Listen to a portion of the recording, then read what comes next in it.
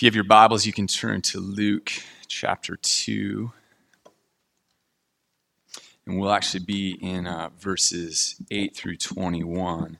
But in verses 1 through 7 is where Jesus was born, so it'd be strange to not talk about that. So it starts off in verse 1. Caesar Augustus makes a decree. He wants the world to be registered. So he says that everyone needs to show up to their towns, their ancestral towns, for a census. And it's funny to me that God, in order to move this little insignificant couple, Joseph and Mary, who's pregnant with Jesus, to move them from Nazareth to Bethlehem, where the Christ is to be born, he puts in Caesar's heart and mind that he wants a census to be taken. Right? There were any number of ways to get Mary and Joseph from Nazareth to Bethlehem, but he did it this way. Right? And not only was it the two of them moving, but everyone has to travel to their ancestral town because the Christ was to be born in Bethlehem. The prophets had promised that this is where the Messiah would be born. And so God decided the way he was going to get them there was to have the most powerful man in the world to want a census. Do you see the power that God has? Right? Do you see his attention to detail, to execute his plan just the way he had always intended it? Mary probably didn't have to go to Bethlehem because of the census. Joseph had to get there. This is his ancestral city. He had to get there. But it's understandable that Joseph probably didn't want to leave his wife back in Nazareth, who was ready to give birth. Or maybe Mary and Joseph connected the dots that the Messiah was to be born in Bethlehem, and here's this census, and maybe they could see this was God's leading them to where they were supposed to be. Verse 7 tells us that there's no room in any of the inns. There wasn't a room for them to rent to spend the night and ultimately to have this baby. So they end up somewhere that has a manger, which is just this feeding trough, right? A gross thing that you'd never want to put a baby in. That's where they ended up. Some people think maybe it was a cave, like attached to one of the inns. Having your firstborn child it's exciting. It was stressful for me. And you're like, Greg, you didn't do anything. You're right. I didn't. But I mean, the anticipation was stressful. Like weeks out, every time my phone rang, I just had this spike in adrenaline. Like it was go time. And I'd answer. If it was my wife, I'd answer, say, hey, babe, how are you? Good. Could you bring some milk? Yes, I can. Are you okay? Good. I was so excited. I anticipated what was to come, and I wanted everything to be perfect. I mean, we had our go bag ready for the hospital with everything. Nowadays, or at least when last time we had a baby, you have a birthing plan, right? So you have all these decisions that you make ahead of time so that in the moment, you hopefully don't have to think through what do I want, not me, but what does my wife want here as she's in labor. But I can't imagine being Mary and Joseph and the stress of traveling too, right? Traveling, and because of this census, every place is sold out. There's no vacancy to be found anywhere. And you end up next to this feeding trough, next to this manger. If I was Joseph, I don't know that I would feel that great about myself in that moment. As a husband, when we go somewhere, like I just want things to be right. It's not like I'm a details guy either, but I want things to be right, to be good. I want my wife and my kids to be happy. If we're on a road trip and we go to a hotel, I want it to be clean, right? I don't want my kids to be afraid to like get in the bed or use the bathroom. Like I hope that it is clean, that it is nice, but there was no room in the inn for Mary and Joseph. And there was no room in the inn because God had decided that the place for Jesus was a manger. Right? If he could take Caesar's heart and move it wherever he wanted to decide that there'd be a census to move Mary and Joseph there, he certainly could have opened a room for them. God could make sure that there was a proper place for the Messiah to be born. And the proper place was a smelly feeding trough. God was accomplishing what he set out to do. Let's read together.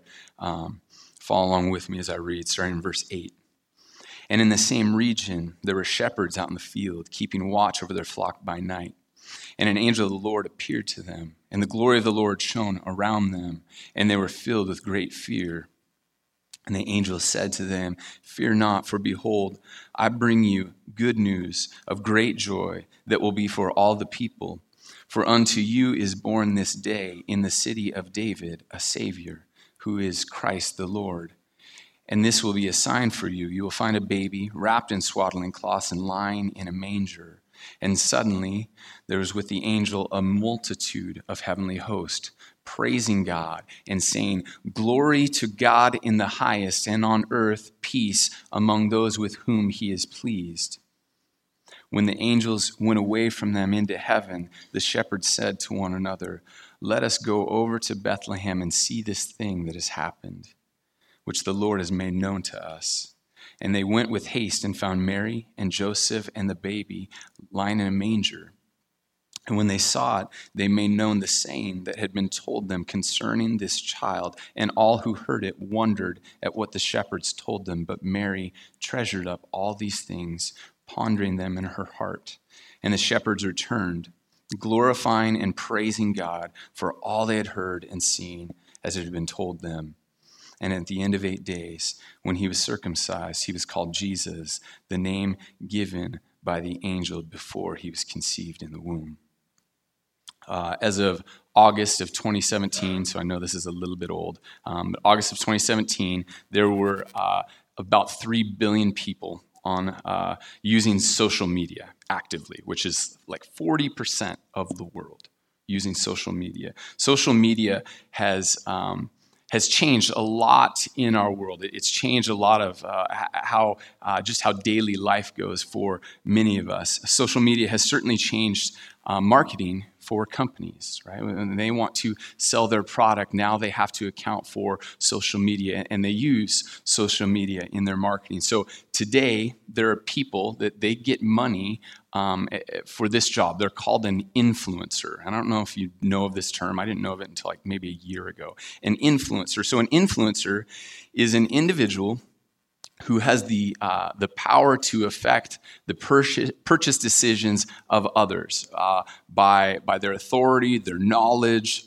their position, their relationship with their followers. So it's an individual, and they probably have a particular niche that they're actively engaged in. And obviously the size of their following depends on that niche. So I follow, many of you won't be surprised by this, but I follow some fishermen in the Pacific Northwest called Addicted Fishing. And these guys pump out videos like crazy. And they're slaying it all the time. They're just hooking fish. And I just want to cry sometimes how many fish these guys catch. And what, not only do they catch fish, but they talk about what they're using, right? It's really smart. They talk about the rods that they use. They talk about the reels that they use, their boats. They talk about the scents that they put on their baits, right? And so what happens is guys like me who aren't catching fish go and buy all of these things that these guys who are dominating the rivers that they use. The right influencer can make a big difference for your product. Choosing the right influencer can get your product to go viral. And God chose some of his earliest influencers to be shepherds, right? Not who we would choose. But I love that God chose these shepherds. Now, shepherding, you can probably guess, it wasn't a glorious job, right? It was a lowly job. These people were despised. Shepherds, their testimony wasn't even used in court. Like no one cared what the shepherd thought.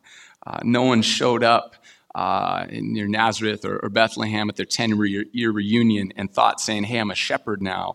They didn't think that was going to impress anyone at all. And yet, these are the very people that God chose to send the angels to with this announcement. These are some of the first people that we're going to share that the Savior has been born. And we've picked up as we've been preparing, for Christmas, we've picked up over the last weeks that the circumstances, the people, the places surrounding the birth of Christ, it's humble.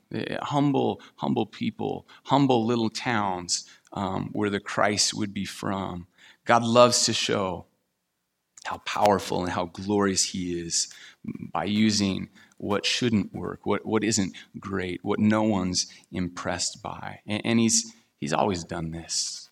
Right? He chose Israel, this tiny nobody nation that was going to be used to tell the world about him. Here he uses this poor virgin Mary, who maybe she's a teenager, maybe she's not even a teenager yet.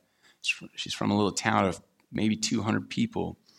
And this is who he chose to carry the Messiah. And now he's given this news to shepherds who'll be some of the first to announce that the Messiah has come, the Messiah that Israel has been waiting for. So verse 8, and in the same region, there were shepherds out in the field, keeping watch over their flock by night. And an angel of the Lord appeared to them. The glory of the Lord shone around them, and they're filled with great fear, right? They're just out in the fields. The stars, the moon, there's some light from that. And then all of a sudden, this angel appears, and it must have been like being hit with floodlights. And they're afraid. In verse 10, and the angel said to them, fear not, for behold, I bring you good news of great joy that will be for all the people. And truly, the news of the Savior is the great news that Israel was waiting for, and the news that the world needed to hear, the news that the world needs to hear today. A couple weeks ago, I mentioned that Luke often uses the word joy, and he pairs it with salvation through Luke and through Acts. Joy is with salvation. This joy that is from God is because of salvation from God. The Christ, who is mentioned in verse 11, which we'll get to in a bit, the Christ it's Greek for anointed one. Right? But this isn't just an anointed one. This is the anointed one. The Jews had expected that God would send this special deliverer to them. And this was the news that they had been waiting for generations. The news that brings joy that is eternal. This isn't joy that fades. This is joy that lasts forever. Because the joy of knowing God, of being made right with him, of being forgiven of our sin, it lasts forever. It is eternal.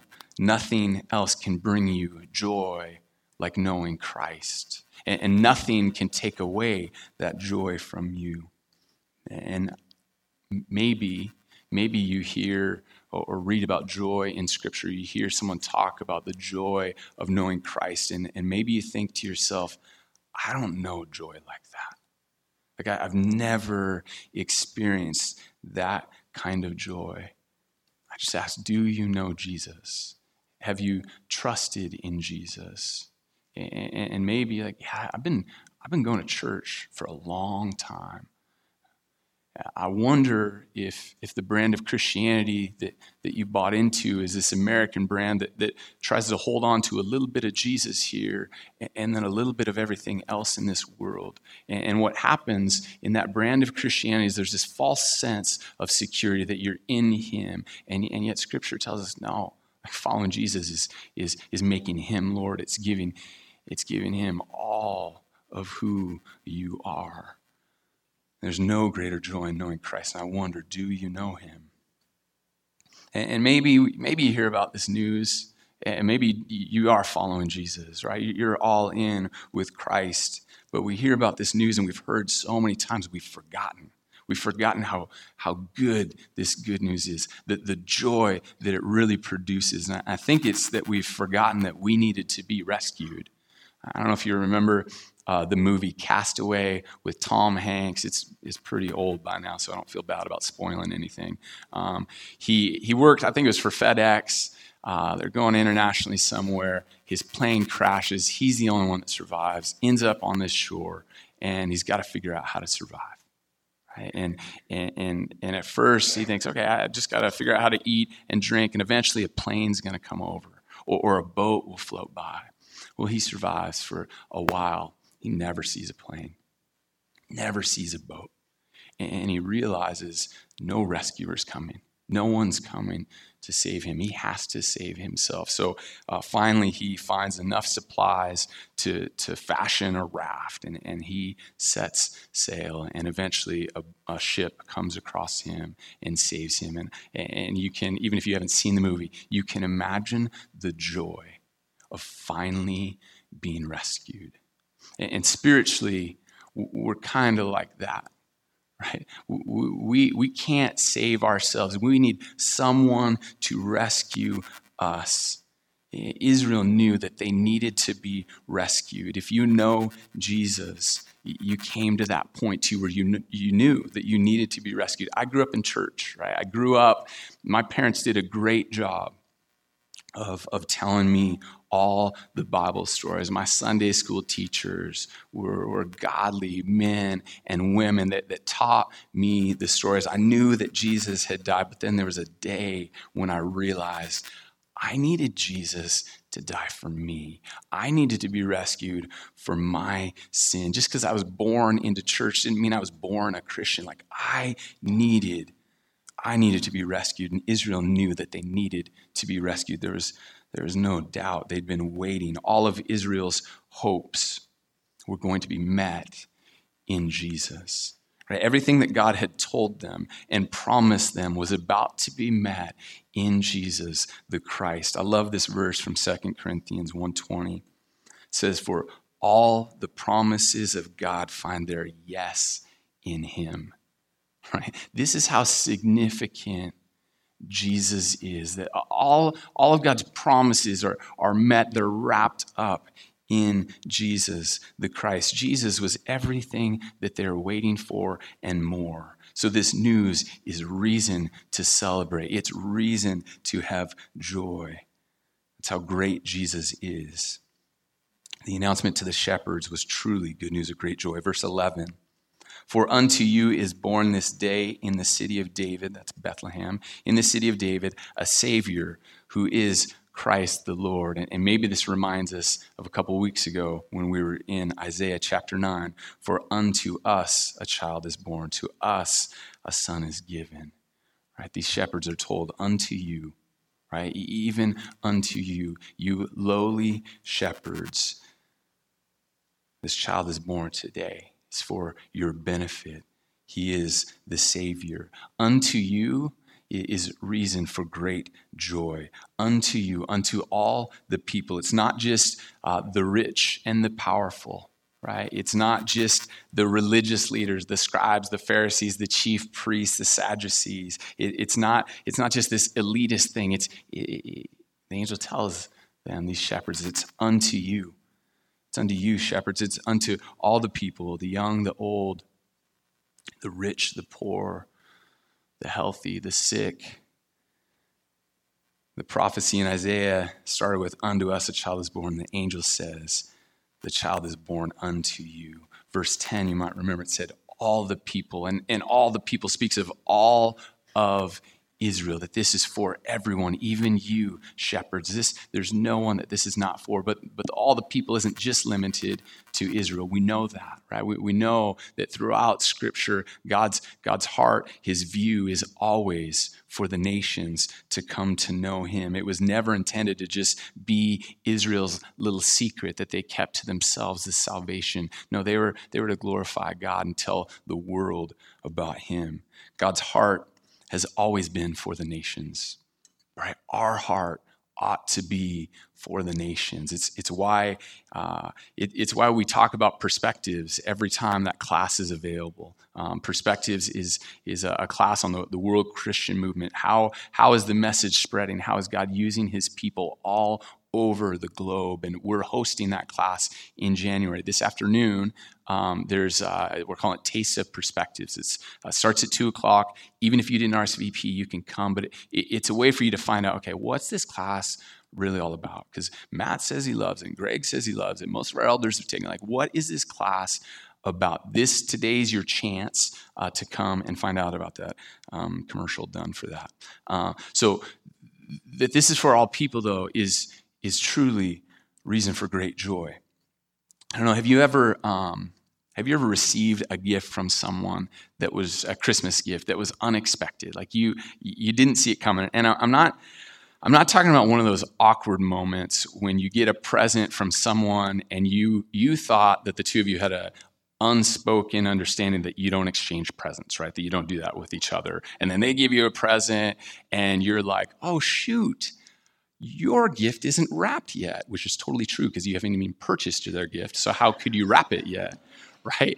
I don't mean that moment. That moment stinks. I'm sorry when that happens. But I'm talking about a scenario that doesn't leave you feeling guilty, but it does catch you off guard. You're just shocked that this other person even thought to give you a gift, and then you open it and you're blown away by how thoughtful and loving and just perfect this gift is for you. Right? The gift is so good that you don't even have space to feel guilty about not giving them something, because you can see how much love is wrapped up in this gift for you. So you're just in this place of disbelief that someone could give you such a good gift. Somehow they just nailed it. Like they bought you a better gift than you could even think to buy yourself, right? Like I hope you've received a gift like that at some point. Well, unto you is born this day the Savior, the Rescuer, the Messiah, the Anointed One, the Lord. Unto us the Savior was born. Before we understood that we needed to be rescued, he came. Before we knew we needed the Messiah, he had entered into humanity. Before we knew that we needed someone else to be Lord, he was born unto you. The birth of Jesus unto us is better than our wildest dreams. He wasn't even on our wish list. Verse 12. And this will be a sign for you. You will find a baby wrapped in swaddling cloths and lying in a manger. And the angel here makes an assumption that the shepherds are going to hear this good news, this incredible news, and that they're going to want to go find out. And he's right. They believed the message. They were going to go confirm for themselves. So he gives them a sign that there would be a baby wrapped in swaddling cloths lying in a manger, right? And this sign certainly helped them recognize who the Messiah was. There might be multiple babies in Bethlehem that night wrapped in swaddling cloths, but there would not be another baby lying in a manger because no one would do that. You don't, especially as a new parent, you want everything to be as clean as possible. Now, by the time you get to like the third kid, binky drops in the ground, no big deal. But that first kid, I think they sell sterilizing kits, right? That you can like pop that thing in. So who's going to set their baby in a manger? It's gross. It's nasty. I'm sure Joseph did what he could to make it not as gross, but I'm sure it reeked. I'm sure it didn't look pretty. The humble circumstances just continue with our Savior. And even just him coming as a baby, which we haven't really talked about, I don't think you can come in a more vulnerable state. I can't imagine a more vulnerable state than being a baby. The Christ, he can't do anything for himself, right? If you've held a newborn, you got to hold their head because their neck isn't strong enough to support it yet. Like, the baby can't wipe themselves. Baby can't feed themselves. By the time these shepherds get here, like, Jesus can't even focus his eyes on them yet. Right? Baby can't focus their eyes until like a month, and even then it's only like within 12 inches. And this is how Jesus came. What a vulnerable way God chose to come, and even chose the trough. So this strange sign bolstered the belief of these shepherds. It was just like the angel had promised. And I wonder, do you recognize when God does exactly what he said he was going to do? And does that encourage your faith? Does that help you keep following after Christ? It's interesting to me, too, that some of us were talking about this week, that Jesus' life starts off in this humble wooden manger, and then his life would end on this humble wooden cross. Like we think that the manger is lowly. Man, the cross is even lower. Verse 13, and suddenly there was there was with the angel a multitude of heavenly hosts praising God and saying, "Glory to God in the highest, and on earth peace among those with whom he is pleased." So before the peace is spoken about, you'll notice the glory of God is spoken about. There is no peace without God's glory. In order to know peace, you need to know God, know how truly glorious he is. Peace on earth with whom God is pleased, or on whom God's favor rests. This is God's grace on people. God gives peace to those who trust in his Son, who is the very glory of God. Right? And let's not forget what it means that God gives peace. This is a healing of our estrangement between us and God because of our sin. So this peace would come through Jesus' blood shed on the cross for our sin. God forgiving us for trusting ourselves instead of him. God forgiving our rebellious hearts and mind and actions against him. Colossians 1:13, I love it. Paul describes that God, he says he transfers us from the domain of darkness into the kingdom of his beloved Son. If you know Jesus, who is God, you have peace. And if you don't know Jesus, you don't have the peace that the Bible talks about. Verse 15, when the angels went away from them into heaven, the shepherds said to one another, "Let us go over to Bethlehem and see this thing that has happened, which the Lord has made known to us." And they went with haste and found Mary and Joseph and the baby lying in a manger. They took off, right? As soon as the angels leave, they say, "Hey, we've got to go see this for ourselves." Right? And it's a done deal in their mind. They believe what the angel had said. Right? What the angel told them from the Lord, they believe it. And they're excited at the news that they'd been waiting for, that their people had been longing to hear, and that this news included them. So they were not about to wait around. They take off, and their response makes sense. They knew that they needed to be rescued. They had to see the rescuer for themselves. Do you know that you needed to be rescued? Are you eager to see the Christ? Verse 17, when they saw it, they made known the saying that had been told them concerning this child. And all who heard it wondered at what the shepherds told them. When they saw it, they made known. They made known everything that the angel had said to them. Do you enjoy telling people about good things?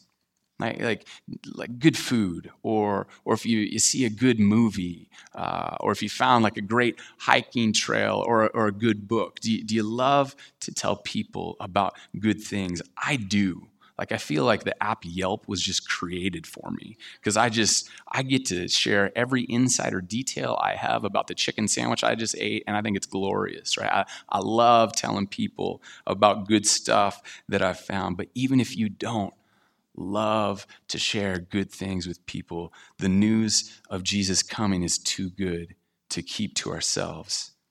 And I love that that's what the shepherds did. They saw and then they told, right? They told what happened. They didn't need a course on how to talk about the good news from Jesus, right? They just spoke it.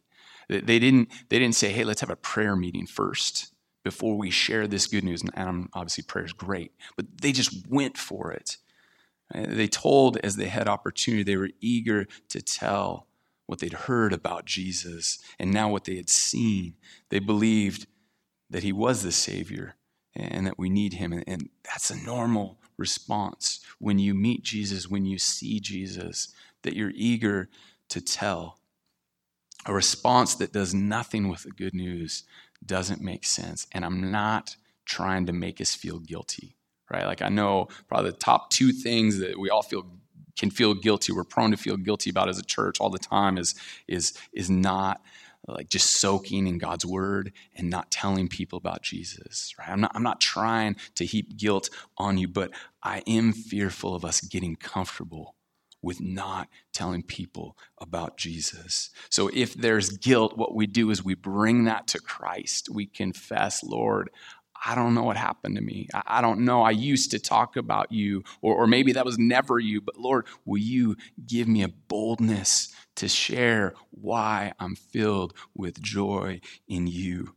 I would also encourage you to share with the Lord, but also share with a friend. I hope you have a brother or sister in Christ that you can share real stuff with. You can confess to, because there's something powerful. There's something that's just instantly tangible.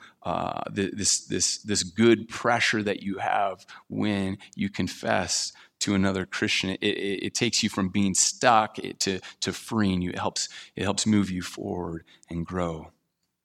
Well, how was the news received? It says the people that heard wondered and marveled. The NIV says they were amazed.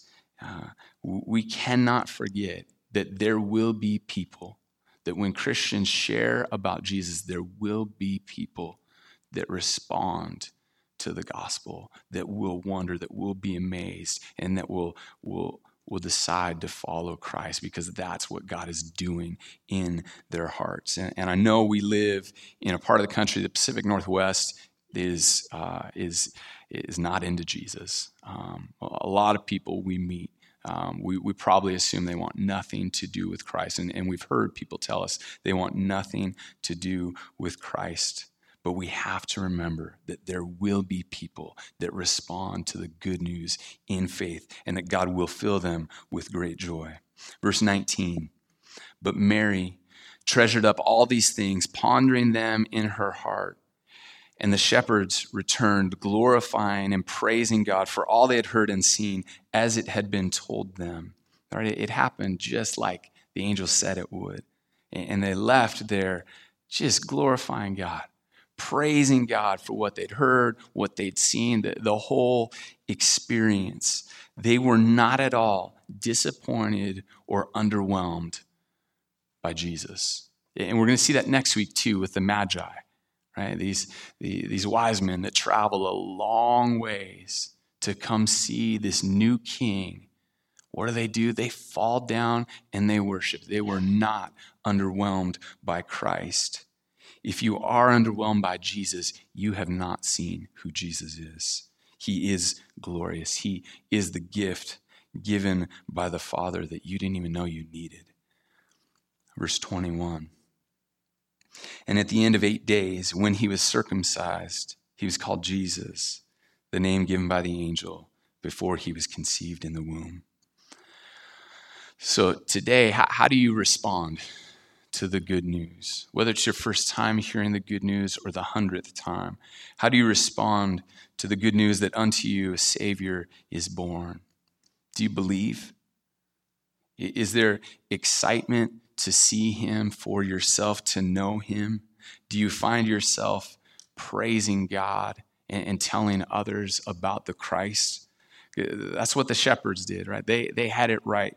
They believed, they had faith when they heard this message from the angels, and when they saw for themselves, they were excited. They ran away just praising God, glorifying him, and they're just ready to tell everyone that would listen about the Christ. So is that how you respond? Right? Do you have faith when you hear God's word? Is your faith increased? Right? Are you filled with awe and wonder as you learn more and more about who Jesus is? Or is your time in the Word, is it dry? Is it lifeless? Like the shepherds, are you excited to be near Jesus? All right, do you make haste to go to be where Jesus is? Do you just want to sit at the feet of Jesus? Right? Do you find yourself in your life just willing to sacrifice whatever you need to so that you can be with Christ? Right? Are you willing to maybe get up earlier or skip a workout that day or not watch a show or whatever it is just to be with Jesus? I love Psalm 27:4. David says, "One thing have I asked for, or have I asked of the Lord, that will I seek after, that I may dwell in the house of the Lord all the days of my life, to gaze upon the beauty of the Lord and to inquire in his temple." David just wanted to be with the Lord. Are you eager to come on a Sunday, not just to see your friends at church, but to gather as God's people and be with the Lord? Are you excited for Jesus' return again, that he is coming back?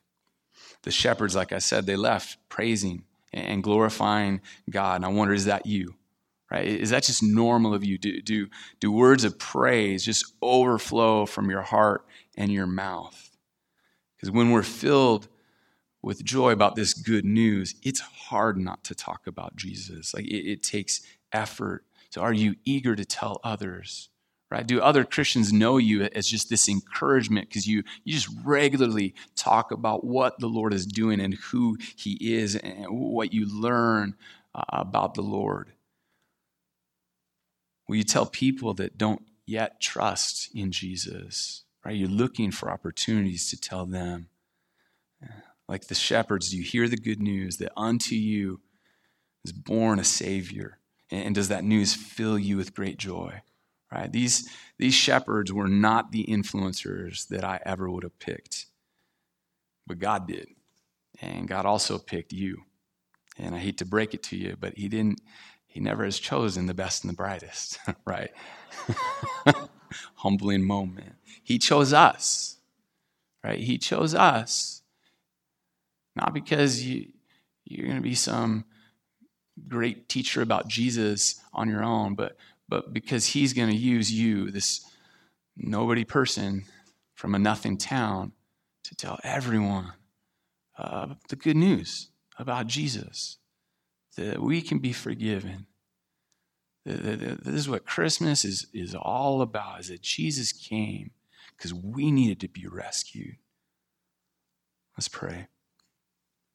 Jesus, you're so good. Obviously, you're better than we ever could have imagined. You're way beyond what we could even think we deserve, Lord. God, I just confess that it's easy, being in the church my whole life, it's easy to hear the Christmas stories and it become old hat to me, Lord. I confess that to you, Lord. Will you help me to repent of that, Lord, to turn away from that, to see this story from your word with brand new eyes, Lord, fresh eyes that realize that Christ came in glory, even though it didn't look like glory. The Christ came in glory so that we could know him, so that we could be forgiven. Lord, we want to be a people that are just so overflowing with joy that we can't help but tell the world. God, we confess that so often we're cowards, Lord. Will you give us a boldness to share about what we've seen and what we've heard, Lord? It's in your name we pray. Amen.